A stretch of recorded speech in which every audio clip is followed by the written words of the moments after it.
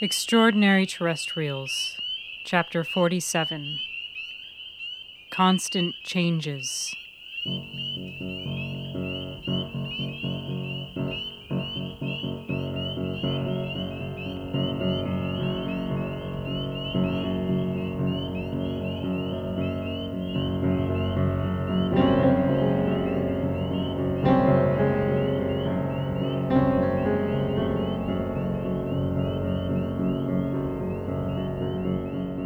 It may have been a dream for all Maddie knew, but when her eyes finally opened after the explosion, she could have sworn she saw Karen stride into the newly formed crater. Almost mechanically, she vanished into the black gusts of smoke without looking back once. Maddie's ears were ringing. She'd been too close to the blast. There was no pain, none that she could tell. She was only vaguely aware of her tingling limbs.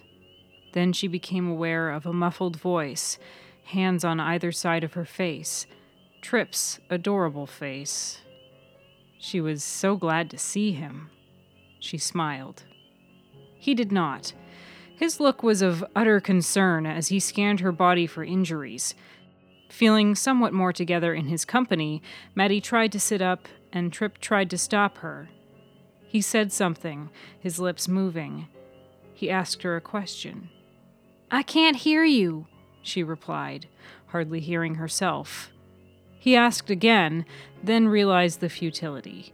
Maddie had a pretty good idea of what he was asking anyway. She glanced down at herself, her clothes sprayed with mud, a few scratches and mild burns, but her arms and legs could move. "I think I'm okay," she hollered. She began to get up, despite Tripp's best efforts, and it was then that she noticed the blood on her shirt. Not from her chest, she realized, but running from her head. There was a stinging feeling on her temple. Maddie recalled that head wounds always bled a lot. It wasn't necessarily cause for concern.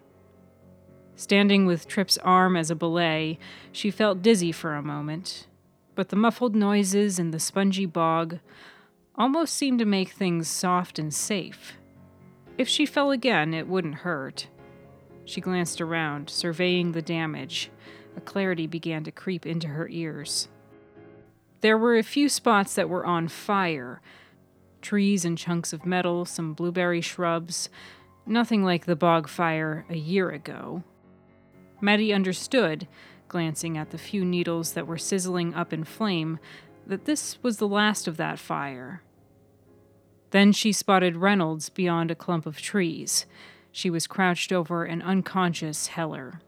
The ringing in Maddie's ears turned into a hissing, which turned into all sounds. Crackling fire, fearful voices, and actual hissing. The sound of the crater. She glanced back at it, unable to see beyond the opening but aware of its heat. There was water in there. Water that was immediately becoming vapor. She looked back to Reynolds and Heller and began to walk with Tripp's assistance. "Are you okay?" she hollered. Hearing her, Reynolds looked up. She hadn't noticed them before. "Yes," she replied, equally loud, "but he's not doing so good. I think something knocked him out." Maddie noted a large gash and a considerably larger amount of blood on the unconscious man's head. "There are police on their way," Tripp stated, then held up his hands. "Don't move him, especially his neck. Make sure it's stabilized." "All that fire," Reynolds mused, gazing at the crater with wide eyes. "I can't imagine where all that fire could have come from." Maddie and Tripp shared a look, both knowing exactly where the fire had come from.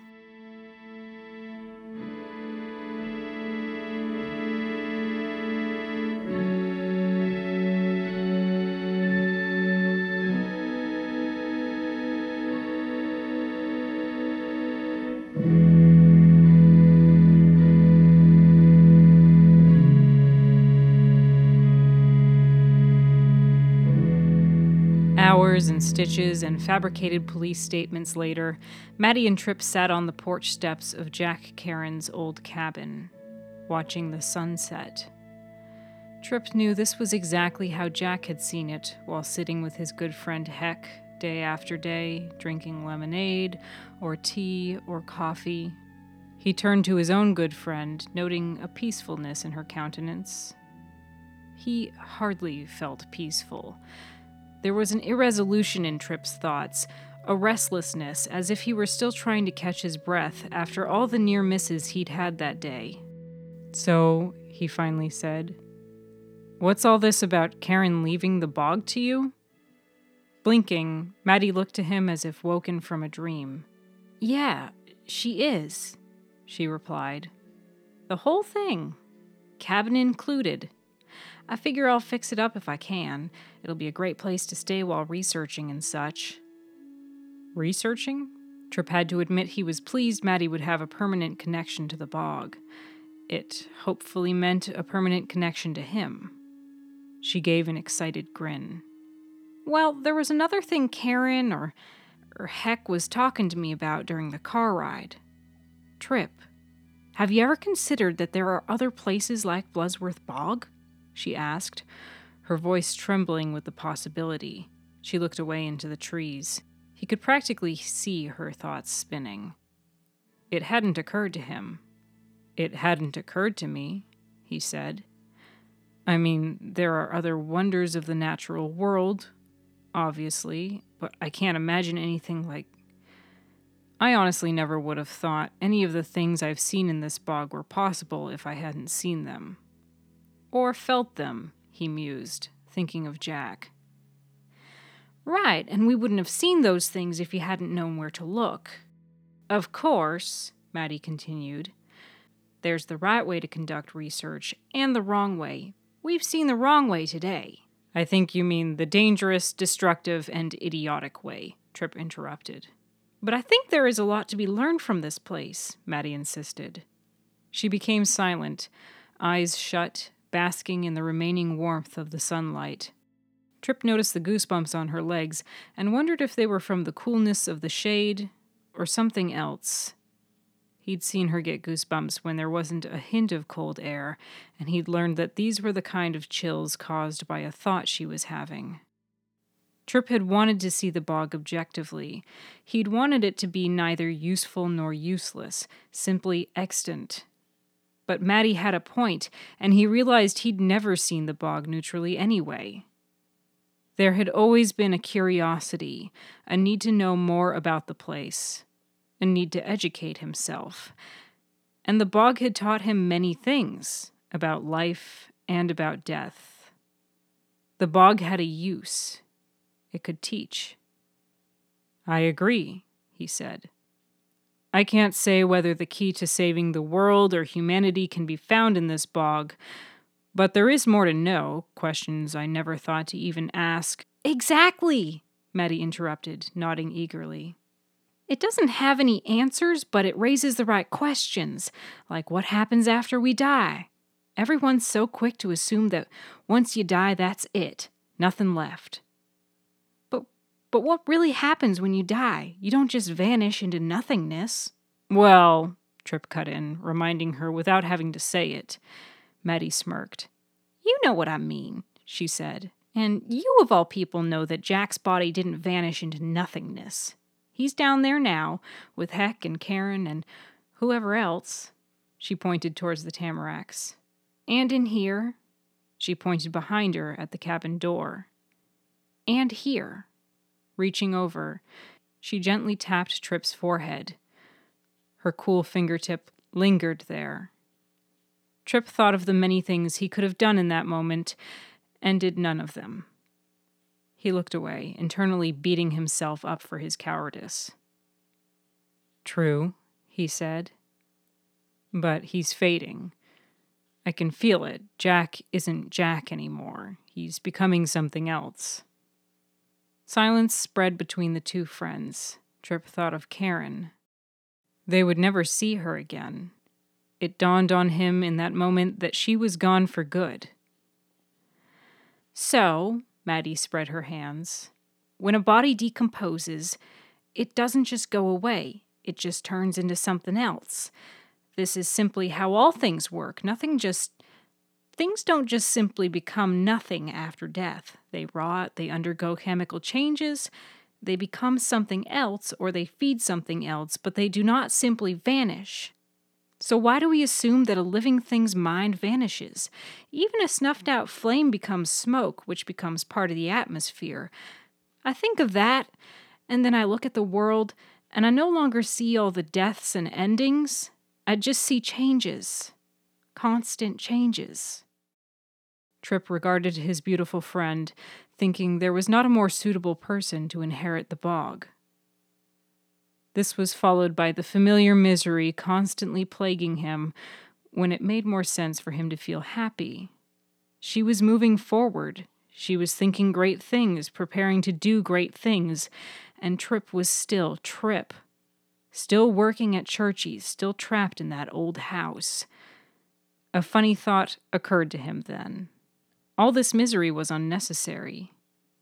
He was tired of not trying. Tired of punishing himself for his gutlessness instead of just doing something, anything. Maddie asked him a question, but he barely heard it. "So, Tripp," she said, leaning back against one of the wooden posts and crossing her arms, "you gonna help me with this or what?" "I'm going to sell my house," he said, speaking as he thought it, and not really thinking it at all. It felt great. "I'm going to sell my house, and I'm going to tell Churchy that he needs a new first mate because I'm moving down to part-time at the hardware store." Maddie laughed. "What? For real?" she asked. "Yes." "Where will you live?" "Don't know yet. Maybe here, somewhere in town." "But what are you going to do? I mean, with the money or your time off?" "Travel? Maybe I'll go to school. Help you, of course. That's number one on the list." Maddie hesitated, grinning. She wanted to say something. "What?" "You know, Tripp, I think no matter what you do, traveling, school, whatever, you'll learn. You're natural at that, learning." "Aren't we all?" Tripp shrugged. "Well, I'm getting to that," she said, holding up a finger. "See, that's not the only thing you're natural at. You've taught me so many things over the years, and I think you should broaden your student populace. I think you're also a natural educator. Maybe while you're learning, you could start teaching, too." Tripp frowned. Teaching. He'd never once thought of that. Maddie laughed. "What, you've never once thought of that?" she asked. He shook his head. "Well, maybe you should think about it?" He nodded. "I will." "You're serious?" Maddie beamed, unable to contain her joy. Tripp had no idea what he'd study. He had no idea where he'd live. He had no idea if the house would even provide enough funding for the expenses, or if he'd just end up drowning in debt. He had no idea if any of it would be worth it. He did not care. He and Maddie were a team. If she was going to do great things, he would have to do great things by her side. It was all worth it for that. Maddie had been asking him if he was serious. "Usually," he replied.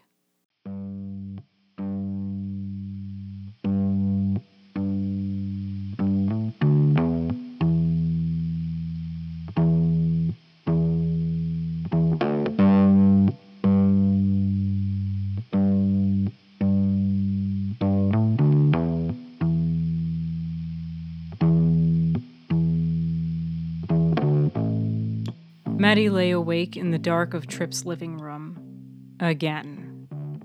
She wondered how, after everything that had happened and that had been said that day, she'd somehow ended up here, alone, while Tripp slept upstairs. Not again.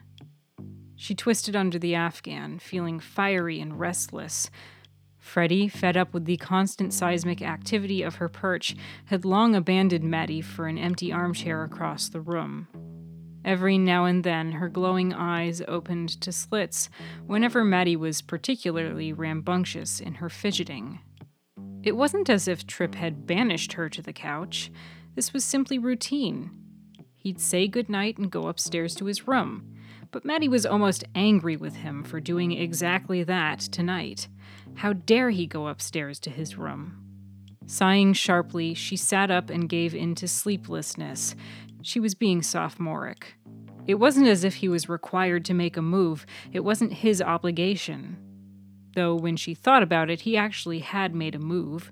Earlier that day in the hospital room as they hid behind the curtain. A subtle move, but a move nonetheless. Perhaps it was her turn. Perhaps he wasn't expecting it. Perhaps he didn't want it. Perhaps he didn't want her. She shook her head vigorously. Perhaps she was just trying to talk herself out of it because she was scared and lazy. Yes, that was it. She tried to pinpoint when it had first happened, when she'd first realized it. A long time ago, certainly. Years. A time when she didn't even think Tripp felt the same.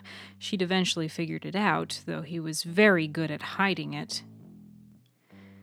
She recalled an exact conversation when she'd been feeling romantically fed up and cynical.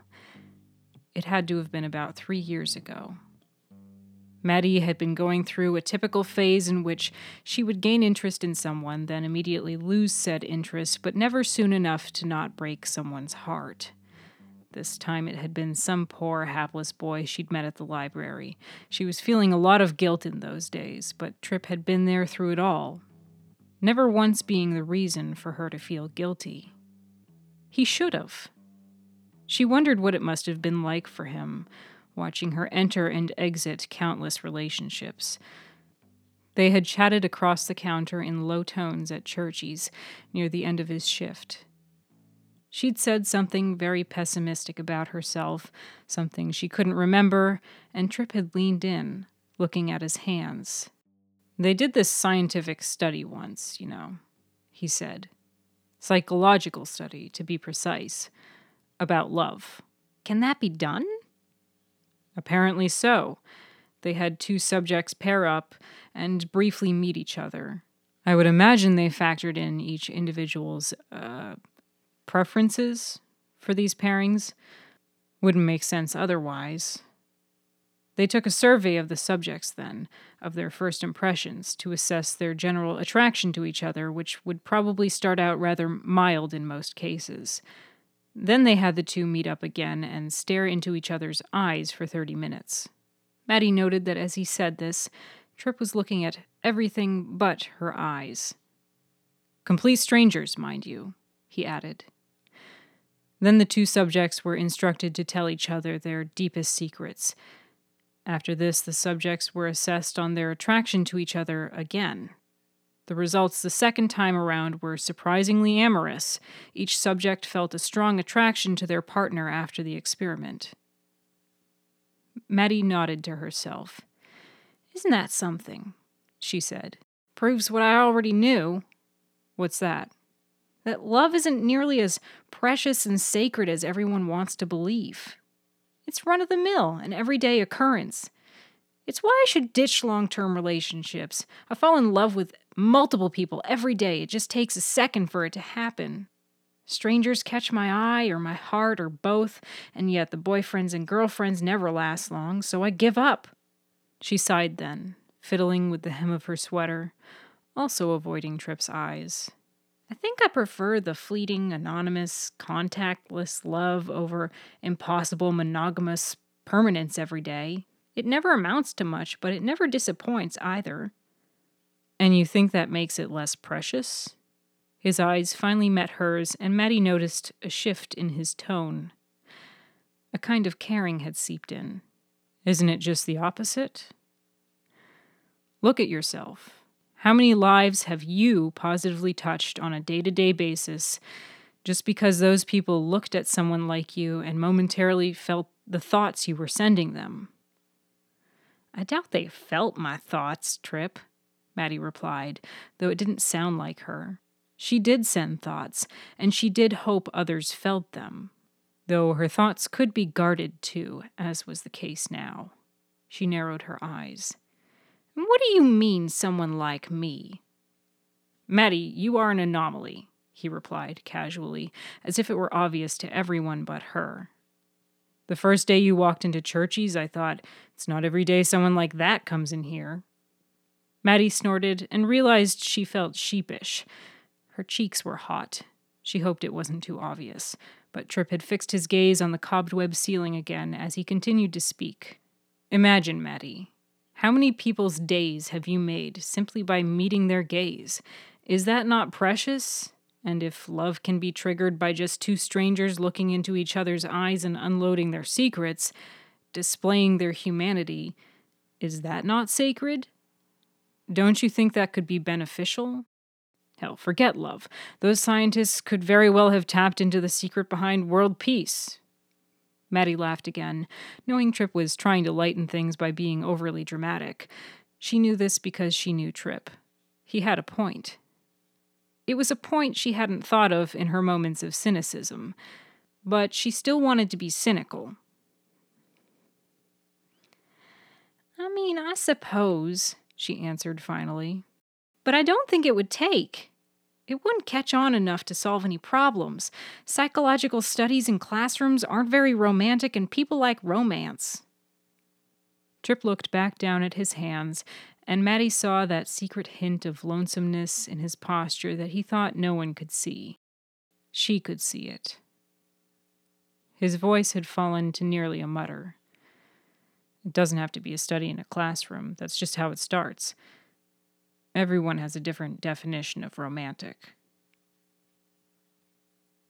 3 years later, as Maddie sat in the dark of Tripp's living room with no company other than his cat, she considered the original reason she gave up on relationships. Was it disinterest? Possibly. Was it indecision? Certainly. But in a way, it was the opposite of indecision.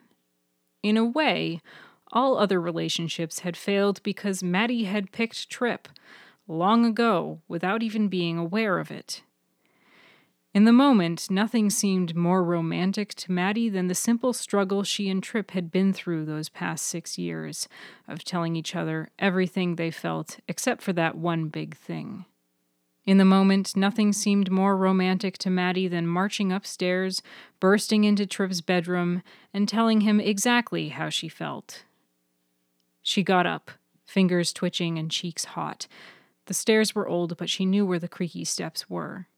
It didn't matter if he heard her, but Maddie found herself trying not to make a sound anyway.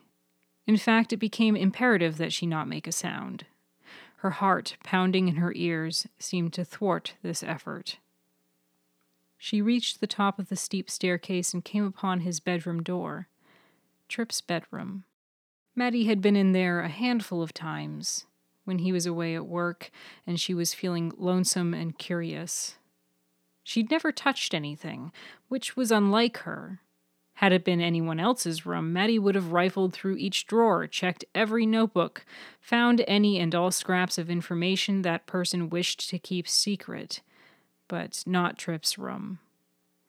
Maddie had gone into his room those few times just to see how he'd left it that morning, to take in the scent of his sleep, to see the blankets thrown aside, the trail of debris he'd left on the floor as he'd hurried to get ready. Always late. Now, standing in the dark hallway outside his door, Maddie listened. She heard the slightest inhales and exhales, and smiled. She reached for the doorknob and turned it. Or rather, she tried to turn it. It was locked. There was a moment of indignation as she wondered why on earth Tripp would feel the need to lock his door. Was she really that intimidating? Knowing this train of thought would get her nowhere, Maddie stopped herself. He hadn't locked the door to keep her out. He couldn't have.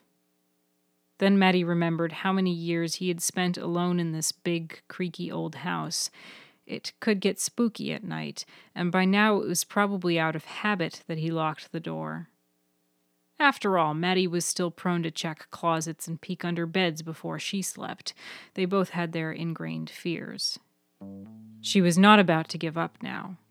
If anything, the locked door only increased her determination. Padding back downstairs, Maddie made for the back door. Outside, it was cool.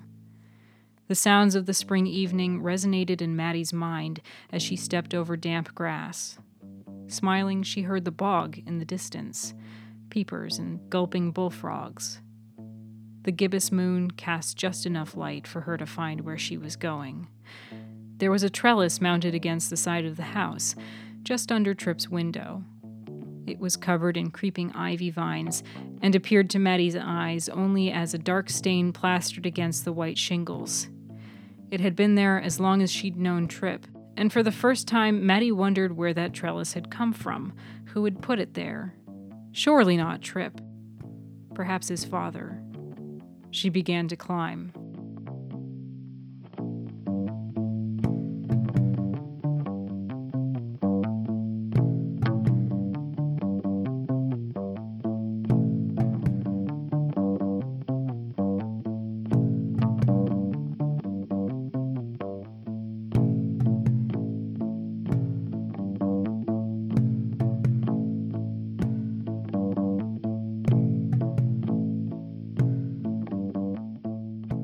Tripp awoke with a start to the sound of someone breaking into his room.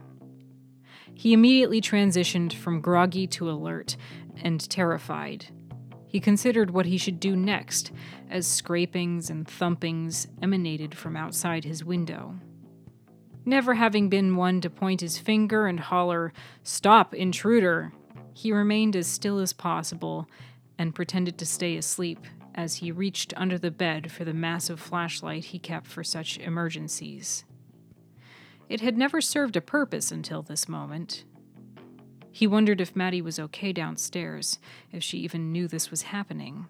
The intruder's silhouette appeared in the window, smaller than Tripp would have expected, and proceeded to open the screen. Whoever it was, they weren't concerned with stealth, which caused him to wonder if they actually meant any harm. Curiosity overtook fear, and Tripp spoke before he could stop himself. "Who's there?" he asked in a pointlessly hushed whisper. "It's me, Tripp," Maddie grunted as she climbed into his room. Tripp flicked on the flashlight, stunned. "Maddie, what are you doing?" He sat up, shining the beam at her. She squinted and held a hand up against the light as she stumbled onto his floor. She, like him, was in her pajamas. Her flannel pants were damp at the hems, and her bare feet were speckled with grass clippings. "Really, Tripp? Right in my eyes?" "Oh, sorry." He let the light fall, then wondered why he was apologizing. "Why are you... What in the Is everything okay? I thought you were a burglar." Maddie laughed, making her way to his side of the bed. She took the flashlight out of his hands. "Everything's fine, it's just your door was locked." She shone the flashlight under her chin and grinned, like a kid at a campfire telling a scary story. Tripp couldn't help but feel slightly intimidated. She was acting odd, the way she acted when she was up to something devious. "There's this thing called knocking, you know," he advised. "I didn't want to wake you?" she tried. Too late for that.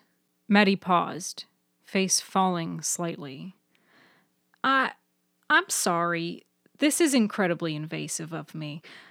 I'm violating your space, you're right," she said, making for the door. "I'm gonna go." "No, don't do that," Tripp declared, and she halted. She turned back to him. "You want me to stay?" she asked. Tripp thought about it, but not for long. "Yes," he replied. Then he backpedaled, if only to find out what you're doing. Then she flicked the flashlight off. Now especially nervous, Tripp craved the clarity of the light. He turned to the small lamp on his bedstand, but his fumblings in the dark were in vain. Overzealous to turn the lamp on, he instead knocked it onto the floor. It shattered on the hardwood, and Tripp felt Maddie's weight transfer to the foot of his bed as she dodged the broken ceramic pieces. "Whoops," she uttered. Tripp let out a long sigh. "That's the third one this month," he said, exaggerating only by one lamp. Maddie chuckled, her voice closer now. It was too dark to tell how close, and she had the only light source, now switched off and hidden in some unknown location. Tripp gulped. "Small potatoes, Tripp," she whispered. "Okay, what's going on?" he insisted. "Why did you break into my room?" "Because," Her voice was very close now. In fact, Trip could feel her warm breath on the tip of his nose.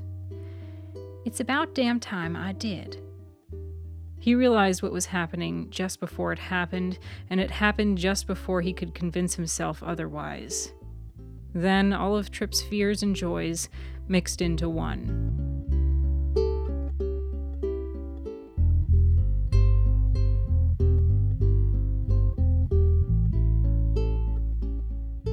And as Maddie kissed Trip, she could have sworn she felt a smile on his lips, or at least a smirk.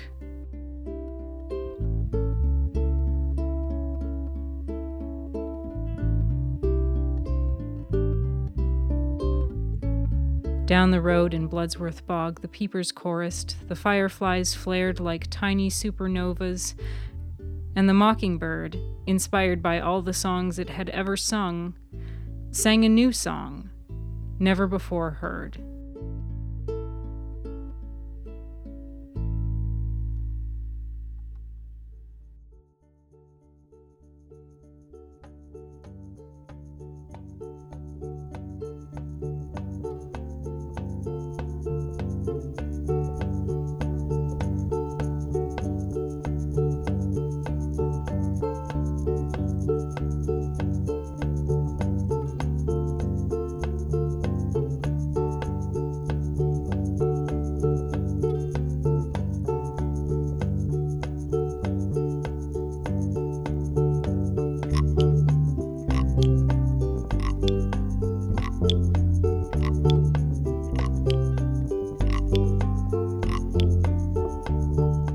Extraordinary Terrestrials is written, read, and recorded by Miriam Rimkunis. All piano music was written and performed by Jonas Rimkunis. All public domain organ music was performed by John Rimkunis. All other music was written and performed by Miriam Rimkunis. Needless to say, all rights reserved. Tune in next Thursday for the final chapter. The spring peepers heard at the beginning of this chapter were recorded in South Berwick, Maine by free sound user Bud Gillette. A link to their recording is in the show notes. If you like what you hear, please leave ratings and reviews for Extraordinary Terrestrials on iTunes, Stitcher, Google Play, and Libsyn. To get a shout out from Churchy, you can contribute to the podcast's Patreon, which is linked in the show notes. You can also follow the podcast and tell your friends on Facebook and Twitter, as well as the website extraordinaryterrestrialspodcast.com. Lastly, go outside! Remember last week when there was that Hurricane Harvey thing? And now there's all that flooding in Houston? And what's more, there's that whole Hurricane Irma thing, probably headed for Florida. And as if that weren't enough, there's also those wildfires in the Pacific Northwest. And that's all just in the States. It's almost as if this planet is sick and feverish or something, with all these natural disasters, heavy winds, too much water in some places and not enough in others. Funny how that is. But I digress. What this all boils down to is that a lot of folks are or will be in need of disaster relief in the coming days, which is why it's still a good idea to visit redcross.org and send some funds to those who need it.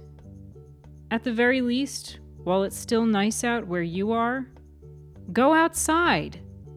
Thanks for listening.